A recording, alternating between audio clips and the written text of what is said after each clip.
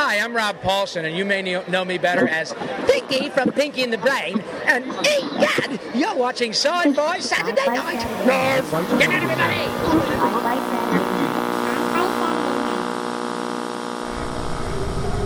We will begin a mass invasion. We'll tell your people to surrender now and avoid war. Don't think you get me so easily! It is now time for us to put Earth under our rule. It's your sacred duty to tell us the truth. Confess that you've been guilty of witchcraft.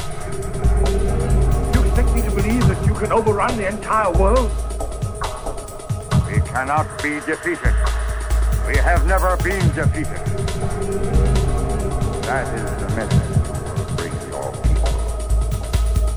Yeah, they're dead. They're all messed up. Sci-Fi Saturday Night. Hello, dear friends, and welcome to TalkCast number 534.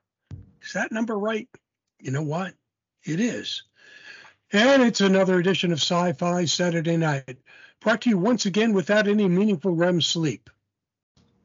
That's why I feel the way I do.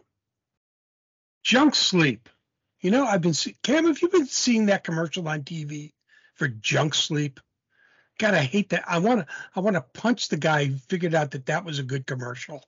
Anyway. I can't say as I have, though. Okay, good. Because I'm going to find the guy. I'm going to punch him. I'm your host. The guy passing on the flu shot, taking the whiskey shot. They call me the Dome. We are the only podcast to guarantee to retain carbon neutrality for the rest of the fiscal year, becoming all electric before the end of 2023. I'm getting me one of them new electronic cars. Yeah, I was looking at them today. Oh, I was looking at those electric cars today, Cam. Yes, and? Oh. Then that new electric Ford Mustang. Oh my God. Oh, it is the coolest thing ever. Please tell me you got a test drive.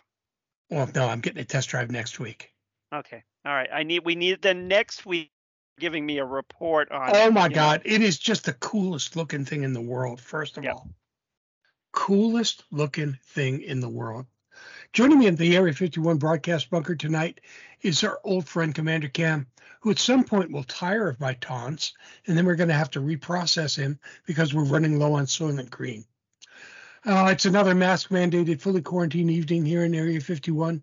In this episode, it's time to play When is a Generation Ship Not a Generation Ship? Isn't that a great question, Cam? I think that's a fantastic question, actually. I think it's absolutely brilliant. Answering that question tonight is author Brad C. Anderson. Brad, welcome to Sci-Fi Saturday Night. Hello. How's it going? It's going really, really well. And I ask you that question because you can answer it with your book tonight. Oh, I was like trying to think. I was like, this sounds like the setup for a joke. When is a generation ship not a generation ship? I'm like, I need a dad. Where's the dad when you need one to get a dad joke out of this? No. Because we just finished reading your book, Do a Tarot. Excellent. And there is an element of interplanetary travel there. And the planet, Do a Tarot, is essentially analogous to a generation ship. Yeah, you could call it that. Kind of all left on its own, hurtling through the universe. Just a small little band of humans trying to hang on. Not knowing kind of where they came from or where they're going to. Yeah, kind of getting sick of each other in a way. And really getting sick of each other. Yeah. And going through a 9-year generational kind of thing called the cult. The cult? Yeah. Cult. I think you meant cult, though. I did say cult, didn't I? Yep. Yeah, no, absolutely. Yeah, no, that's a neat angle. I don't think anybody's ever mentioned that angle before, but yeah, it is kind of like a little isolated, an isolated island in the universe. It's like a small little microcosm of humans, sort of surrounded by a merciless universe that doesn't care for them. And they're kind of stuck with each other, trying trying to figure out how to stay alive, trying to figure out how to live with each other. Well, we walk into this story of this planet, and we learn about the great Donna Yes. and Port Donna in an agrarian culture. And we learn that there used to be, every 9 years, a ship that would come and resupply them and bring more people and more supplies and more goods. And then it just stopped. Yeah. And no one knows why. So that first year, they waited. Yeah. And then 9 years later, they all stood there and nothing happened again. Yeah. And that just went on. And on. And then things gradually began to break down. Yeah. Yeah. And as things happen, it began to wear down and fall apart. And where we came in on this story, we don't really know. Right. Yeah. Go ahead. I'm sorry. No, go for it. Go for it. So here we are, somewhere in the future of this culture, this planet, this history, and whatever was is very different than where it is now.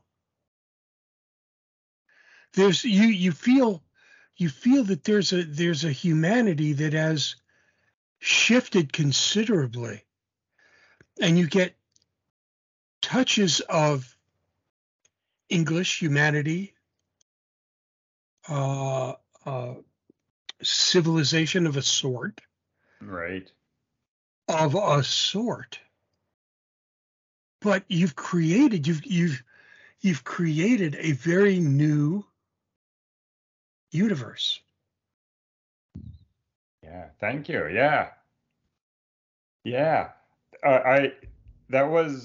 You've captured sort of a lot of the spirit of the setting that I was trying to set up. I really wanted to create a world that had been abandoned, really, that, as you say, thousands of years ago in this culture's history, it's an interplanetary colony.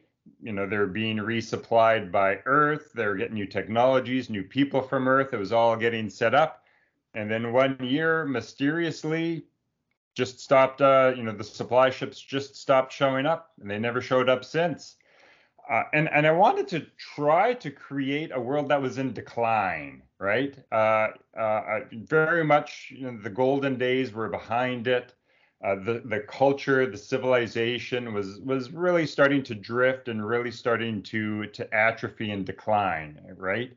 They're surrounded by these old technologies. They're surrounded by, these old, to them it's wonders, these wondrous, buildings and things like that. None of them work anymore, and they don't know how to make it work anymore. And all they just have their memories, and and that's kind of the starting point. That's the start. It's a harsh world where they're struggling to survive, and they've got their ways of surviving, but very much their technology one by one stops working, and they've lost the ability, or they've lost the knowledge to be able to repair it. Their farmland is slowly going into retreat. Sort of across the board, I wanted to capture this essence of a society that was very much in decline, and its golden days were behind it, and just these memories of what once was. Yes. And it's interesting because, like you said, there is, and there's of course a few natural disasters on planet-based natural disasters that kind of push this along. They lose their technology due to that. Yes. There is something we've alluded to, which is the culling, that after they've stopped getting supplies, this is over a long period of time, but after they've stopped receiving supplies and they start, they can't produce the food they need, they make a decision, harsh, but it's a decision to basically cull a certain percentage of the population to make sure that the rest survive for the Right. betterment of this planet. And it's one of those things where you're watching as you read this, that you can definitely see this, that they as they lose this, their agrarian culture starts to kind of take the lead in here, but they start losing that access to technology. And one of the things, what was it? You'll have to forgive me because that's the one thing I didn't take a note on here, Brad. Was the GC, I think, was it? Oh, It's a yeah. special little piece of technology, Yes. and we'll get into what that GC is supposed to detect in a little bit, but Yeah. the GC is one of those things where they've literally not been maintaining it because they know what it is and how it works, but out of rote. Literally, it's almost like a religious following. I'm Yes. using that word for a reason. Yeah. But yeah, and they literally are following this rote of and thou shalt take the pin from the holy hand grenade and count only to 3. Yeah. But there is some of that in there. As much Yeah. as I joke, that is what they're doing. They're literally saying, and you will take this board from this area over here and place it into the machine when the old one has the magic smoke has escaped the previous board. Yeah. You shall replace it. And it's like they don't know how this works. They just know how to keep it running. And that seems to be the case with a lot of what we see in this world. It's like they don't know how it works. They just know how to keep it running now. They're not even. It's weird that that we're not seeing anybody yet capable of evolving and becoming better and thinking of new ways to do things. And I think it's definitely a culture that's stuck in a rut, and that isn't very detrimental to them. Yeah, and I like your observations there. That is something I was trying. When I was creating the world during the world building element, you try to imagine like what would it be like for a culture that when you think of like what does it actually take to have thriving advances in technology, right? Like you need to have a solid base of agriculture and food. You need to have all sorts of access to resources and things like that. And like what would it be like if you're actually on a hostile world and you don't have all of those things really robustly in place? You're living really through being supported from the home planet, and then that support stops before you've really fully entrenched yourself, right? So you may not necessarily have access to all the resources you need. You may not have access to all the knowledge that you need and all the tools that you need and things like that. And then what would happen to that culture over time, over generations, over centuries, right? The path that I developed in the world building there that you see right off the start in the story is that a lot of things like you say it comes down to rote tradition. Like this is how we've done it and it's worked in the past. We don't understand all how the technology works, but we know if we do this and then we do this and we do this, then it works. Like we don't understand why. It's like us turning on the microwave. Like we don't know, nobody knows how to build a microwave, but you press the magical set of buttons and your coffee warms up, right? Exactly. And then because so much like their life, I also wanted to create that like their life is precarious, right? Like their life is precarious on this planet. The planet is not well suited to support human life. So their existence is precarious. And so in that kind of situation, like I would imagine that, those traditions would take on a certain kind of, it's not like just like, oh, we celebrate Christmas because that's the fun thing we do. It's like these traditions keep us alive. And so they become powerfully important to maintain and adhere to these traditions. They're what keep the culture alive. And so religion, tradition, like all these, like we as a society, as a species, we have all of these software, cultural software tools that entrench these types of behaviors. And that's kind of what happened here.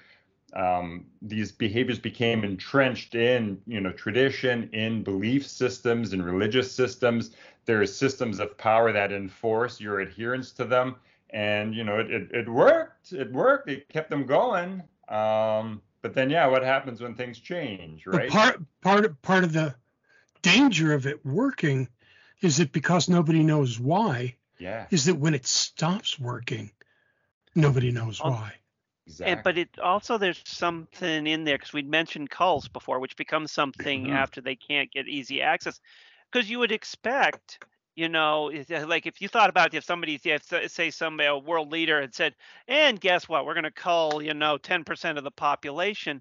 Yeah. Oh my Lord, people would be up in arms. That would be, open rebellion, But here, it's accepted. People go like lambs to the slaughter because they know that they are doing something for the betterment of their community, that they will be joining the founders and their fellow brethren in this mythical afterlife they've created, because they know that like you said, this has become so much a part of their life that it isn't something horrible to be culled.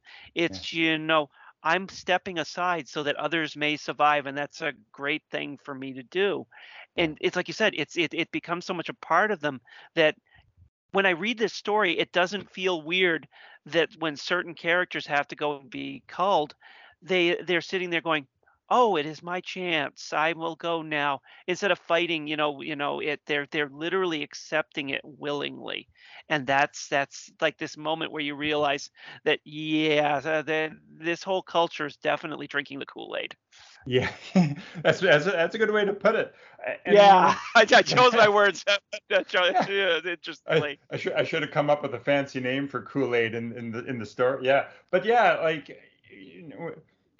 When you look at cultures across the world, I mean, there are, you can get people to do some pretty crazy things, and you can get people to risk their lives for a cause. Like, you can get people to risk their lives for a cause and to sacrifice themselves for a cause. So like as extreme as that aspect is in this book, it's not, if you look around the world, it's not without precedent. And your comment, people drinking the Kool-Aid just goes to show you, if you want to Google the history of where that phrase comes from. That's that's baked into that's kind of hardwired into our species in a way. This cultural ability to get people to do stuff like that, right? Which is interesting. One of the interesting things about the way you wrote this is that not that your storytelling isn't original, which it is, and that it isn't impressive, which it also is, but that it brings to mind stories that we're also very comfortable with. Right. As I was reading the book, one of the main characters, the Magestro character, and the whole Magestro characters. Yeah. As I'm reading them, I'm going, well, okay, fine. Part warrior, part wandering monk, part Johnny Appleseed, or Kung Fu, Adventures of Kwai-Jang Kane, part Shaolin monk as he wanders the American West, armed only with his skill in Kung Fu. And I'm thinking to myself, the parallel's there. Yeah. I mean, it's that same kind of, even though the character doesn't wheel out that way throughout the book, that's the character you're starting with as that character starts out. Yeah. And then, the whole setting of the way you set up this, you set up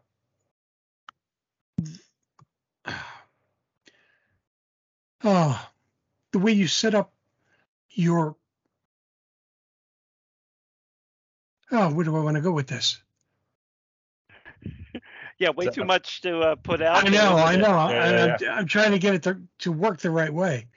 The way you set up your planet Oh, yeah.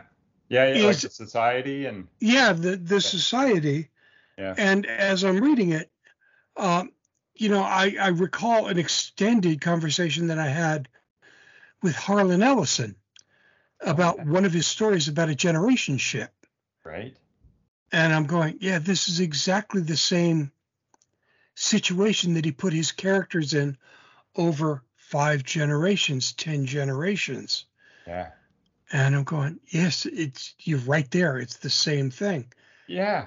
So go ahead. I'm sorry. Yeah. And I mean, like I wasn't explicitly influenced by, like, I wasn't thinking I'm going to write Kung Fu in space. But, like, I grew up watching that show. Like, these are all, all the storytelling influences in our culture are, absolutely there. And there is sort of the wandering warrior monk archetype that's out there that sort of plays into that, and sort of the lost tribe of humanity archetype. Right. That kind of plays into there. Absolutely, yeah. And I think it plays so beautifully in this, in that your characters, as caught as they are in hundreds of years of being taught that there's one way of being, yeah, are now having to learn differently. Yeah. And it's a difficult process that they're being put through. Yeah. And you're guiding them as the writer and the society, guiding them through this very difficult process, through some very difficult times. And it's not easy to watch. It's not easy to go through. Yeah. And it's a very difficult societal change that you're walking them through. And it's from the aspects of these 5 different characters. Yeah.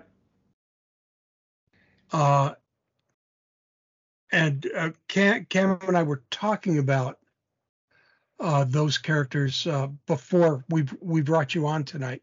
Right. And which was our favorite? Oh, fun. Yeah. Yeah. Which one was your favorite? Well, mine was Esper. Oh, nice. And I like that she's your favorite. I liked Esper, but I also liked Talia. There was something about Talia. She's a creature of her passions, and she's the one that just, she will not. It's sort of like, we jokingly say that Dome swears. I only do it rarely. In fact, I did it. I've said the F-bomb last episode, so nobody will get to hear it this episode. But he's only allowed twice a month. Yeah, twice a month. It's only once a year. What are you talking about?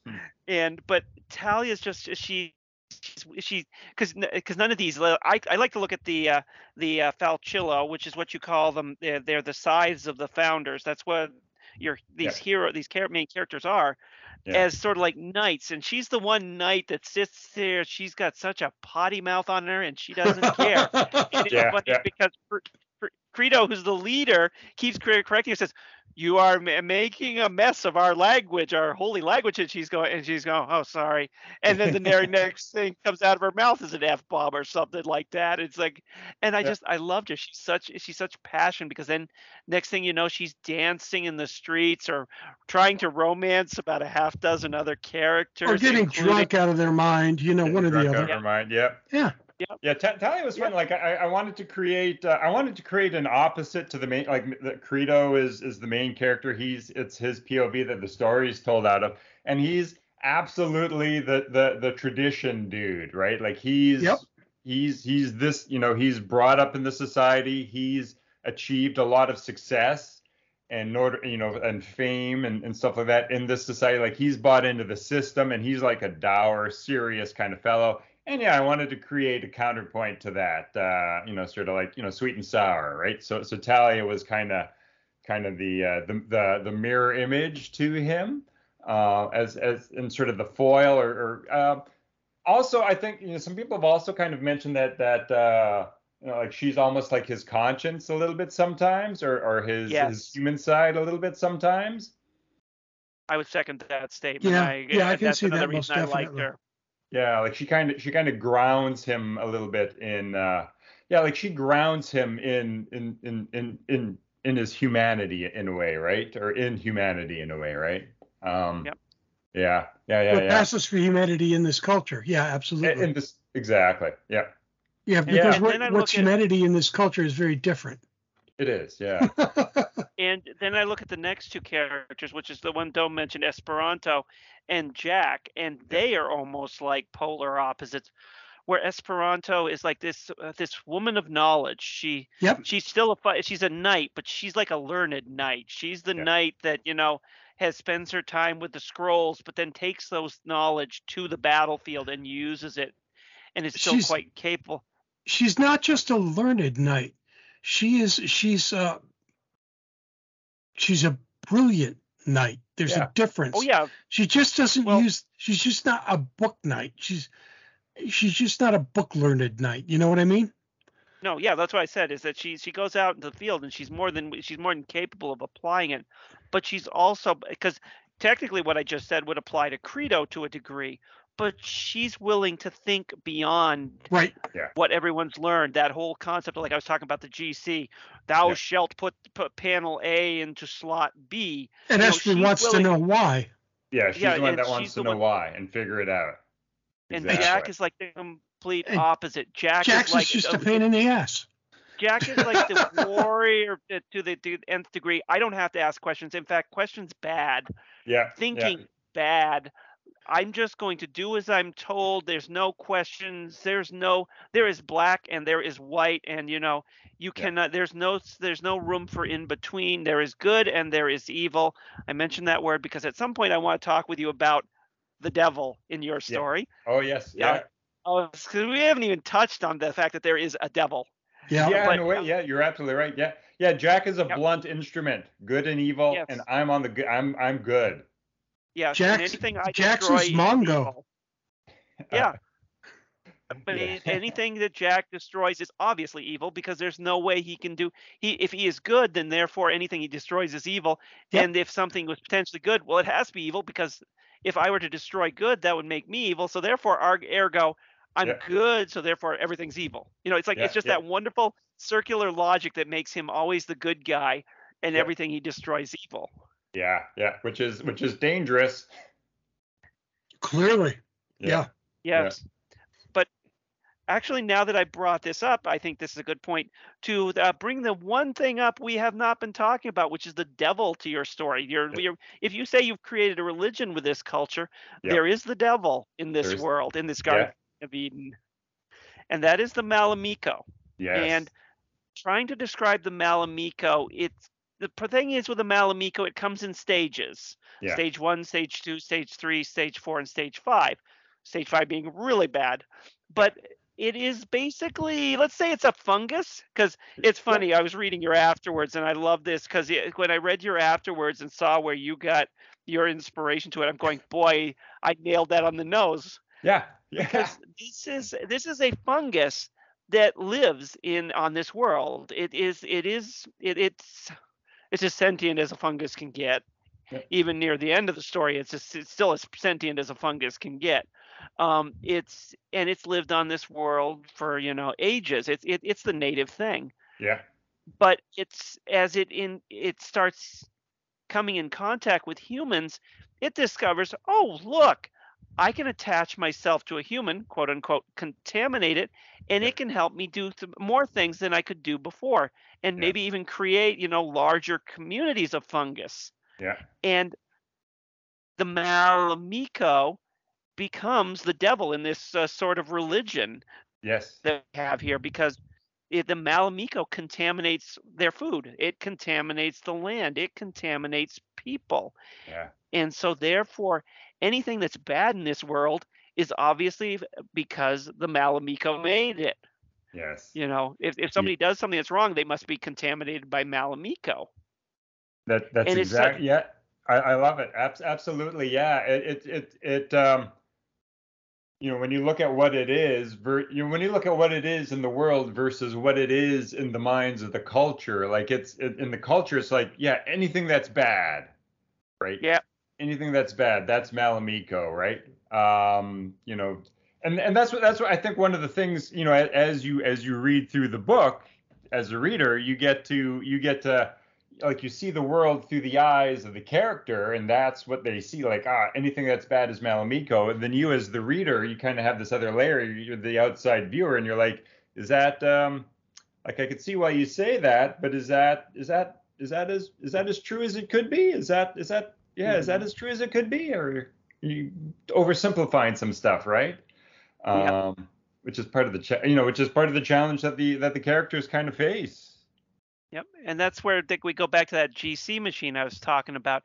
That GC machine is their way to tell when something is contaminated by Malamiko. It was something created by the founders that now this more agrarian culture is still trying to maintain through rote. And the problem is, by the time we get into the story, we're down to the very last GC machine in existence. Yeah. That it will allow them to detect where these creatures are when they're too small to notice, or their contamination isn't obvious. Yeah. Yeah. And so it makes for a little bit of a horror story. There's almost like a zombie aspect or something like that, in how they the bodies and control them, puppet them almost. Yeah. And it's just. It's so much fun, and you almost do watch them evolve. I mean, they're still not. It's hard to call them sentient even by the end of the story. Yeah. But they have certainly evolved beyond what our humans have thought they understood about it.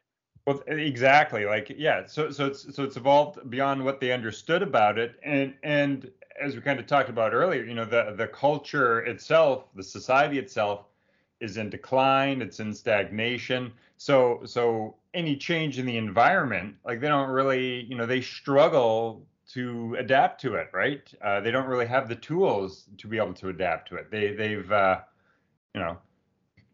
don't really have a dynamic culture that's able to withstand, let's say the world changes and they don't really have the tools. It's not in their rote processes that they have.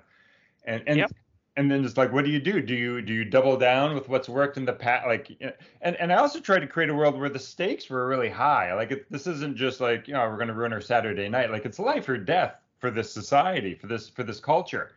So the stakes are high. And so when the stakes are high and you have no idea what to do, it's like, what do you do? What do you do when the stakes are high and you really don't know what the path forward is? Do you fall back and double down on what's worked in the past and just do it harder?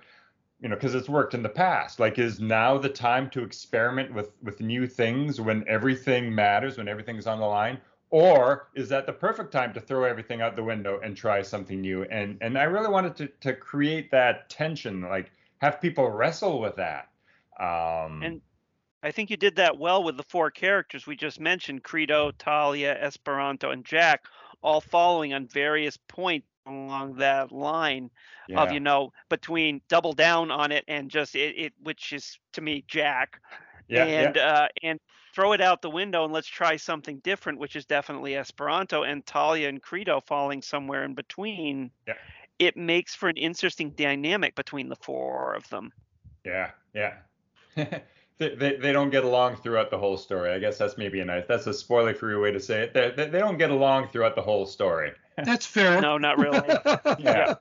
But I would throw something out here, because we just mentioned, that this the Malamiko are the big villains of this story. Yeah. But I'd also say they're not. I know, right? Yeah. Like, who is the bad guy in this story, right? Because Dome and I we've talked about this term before, both on air and off air, and it's called a MacGuffin. And I would make the argument that the Malamiko isn't a MacGuffin. My favorite quote of Alfred Hitchcock is, "The MacGuffin is the thing that the characters on the screen worry about, but the audience doesn't care about."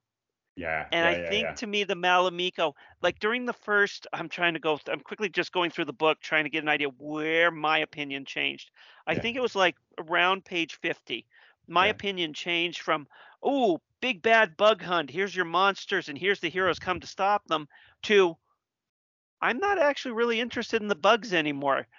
I'm really interested in this character dynamic and this world that you've created, Brad. And, what's going on here? It's like, this is what the characters are concerned about, is the Malamiko, but I'm not. I'm not concerned about them. They're just, they're sort of like background to me. Here is the threat. The threat is the culture, which is in some ways at war with itself and could potentially destroy itself. The Malamiko's just there, to be honest. That the culture is in some ways destroying itself and is more likely to destroy itself than the Malamiko will. There's a reality in which you realize that the Malamiko is actually the accelerant.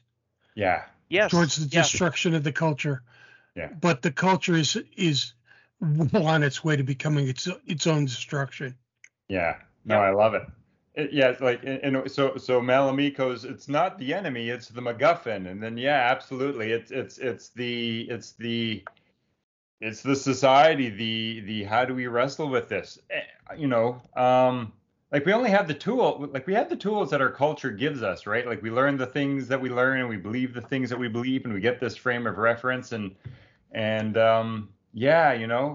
the universe is bigger than that, right? And what do we do when we encounter a problem that's bigger than the tools that we've been given growing up in our society and in our culture? How do we respond to that? That's all. I don't know. That was a fun question. That was one of the questions that I wanted to explore in that novel.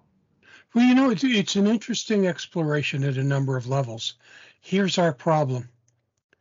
If we explore too much further, we start giving away parts of the book we're not going to do. Yeah. We're starting to tiptoe close to spoiler territory. So at this point, what we've got to say is, Brad, it's a hell of a book. Oh, I'm glad. I'm glad you guys liked it. I'm so happy to hear that. Thank you so much. And welcome to the podcast. You're welcome back anytime. I love it. And come on back with your next book. Yep. We've been talking with Brad C. Anderson about his new book, and it's really an interesting book. It's about Duatero, and it's about how life goes terribly wrong on another planet. Join him on it, and come on back anytime. I love it. I'll take you up on that.